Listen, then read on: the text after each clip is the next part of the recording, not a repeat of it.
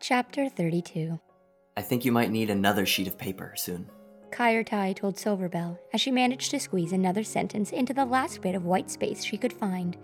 Silverbell had filled the whole piece of paper, front and back, with the smallest handwriting she had ever managed.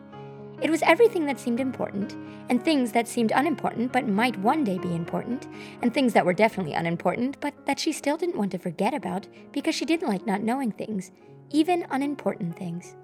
Don't have time. Silverbell dropped the pen on the piano and hurriedly began to fold up the sheet of paper. That's one heck of a hello note. The pianist offered an impressed smile and a merry chord beneath his fingers.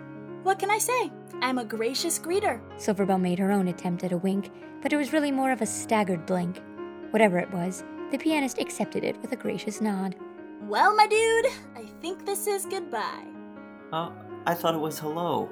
He said, quite surprised indeed. The note wasn't for you, she explained, putting her violin back in its satchel and pulling it back onto her shoulder. No goodbye notes? Nope, just hello. Then allow me to play you out, the pianist said, not unkindly. And as Silverbell walked to the stairs that led off the stage, the tune beneath Kyrtai's fingers shifted, and suddenly he was bringing to life a song she had heard before, a song she had played before, and a song that followed her wherever she went. I know that song. Silverbell stopped in her tracks in the aisle of empty seats. Yes, you do. Tai or Kai said knowingly. It's the Music Maker melody. It's part of who we are. It's inside all of us. The pianist played through the familiar notes and familiar tune. As Silverbell stood pensively, it had always been with her. She had played it on her violin. Louis had played it on his flute. Poème had sung it. It had come naturally to all of them, just as naturally as breathing or smiling. All of us, the young man repeated. Silverbell looked up to the pianist, whether he be Kai or Tai. He wasn't looking at her, but instead down at the keys, staring on the ivory and ebony like they were old friends. The pianist said nothing else, no goodbye or hello, but simply played on. And so, Silverbell simply walked on, as the Music Maker melody played her out. Yet it was not so easy to leave. Nothing was easy for Silverbell Smith, for when she reached the front doors of the Finale Theater, the safest place in the world, she found them to be locked. Of course, she suddenly remembered. Her father had mentioned the only way to get in or out was with a key, but hope was not so quickly lost. Silverbell Smith had one of those. She had almost forgotten about it plopping out of thin air in the charred version of the theater's lobby out in the real world. She hadn't ended up needing to know what it was for since they had dashed through Louis's timely portal. But now, with no portal and no Louis, she had to rely on only the gifts of her own instrument. And so, pulling it from the pocket where it had been this whole time, Silverbell brandished the key, slid it into a keyhole that had most certainly not been there before, and unlocked the pit and the real world just behind the doors.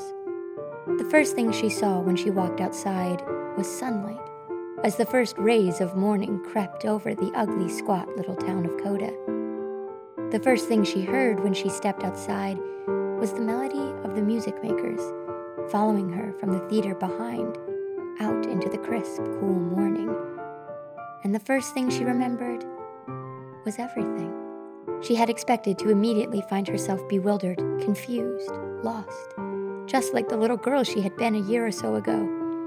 But with her first step outside the Finale Theater, Silverbell found that she remembered her mother and her father and Louis Barimbe. She remembered the pit and the Music Makers just behind her, and she remembered her goal. There was a music maker still lost in the world. She had to follow the music. Yet with her second step, the sun grew brighter, and the music grew fainter, and the memories began to blur.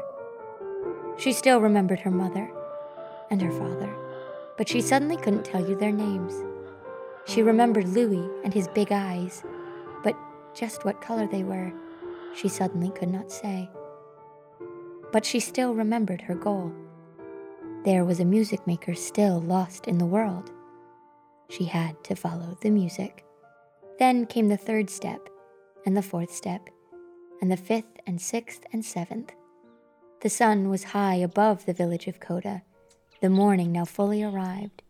There was no longer the sound of a piano playing in her ears, only birds singing from tumbling rooftops. And like waking up from a dream, Silverbell became acutely aware that she may have just lived a vivid life that was slipping away from her. My name is Silverbell Smith. She whispered to herself. I'm 12 years old. 12 years old. 12-year-olds should have parents, she knew. But she couldn't think of any. Couldn't picture any. I have a violin and I have a bow. They are secrets. She reached around and touched the side of the satchel on her back. My mom's name is... There was so much already missing. My dad's name is... Moments ago she had known more, but what she had known was drifting away from her. She wanted to reach out and grab the thoughts as they vanished like stars in daylight. I knew this would happen, she whimpered. But having known that something frightening was going to happen didn't make it any better. I knew this would happen? She asked herself. She had known this would happen. She could feel it in her bones. But why had she known it would happen? She wrapped her arms around herself in a tight hug and suddenly felt something in the pocket of her shirt. Curiously, she pulled it out and found it to be a piece of paper folded 6 times. Opening it slowly, she was greeted by the sight of ink on paper. But instead of words, it was merely smudges and smears, as if the ink had been crying tears in her pocket. I wrote it all down. She could remember holding the pen, but not what she had written, or why she had written it, or even what she had been pressing on when she had written it. I wrote what down? She asked herself of the paper and the world. Silverbell suddenly found that her hands were shaking, and her heart was pounding, and her eyes were filling with tears. She couldn't remember her family. She couldn't remember her friends. But there was one thing she could remember.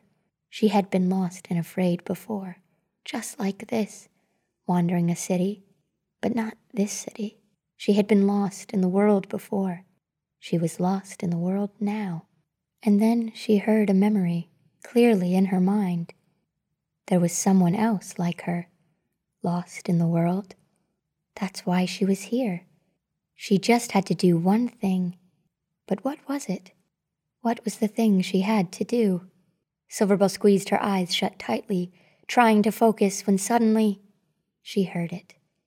A rhythm, leading out into the world all around her, like a cobblestone path or a river rolling along.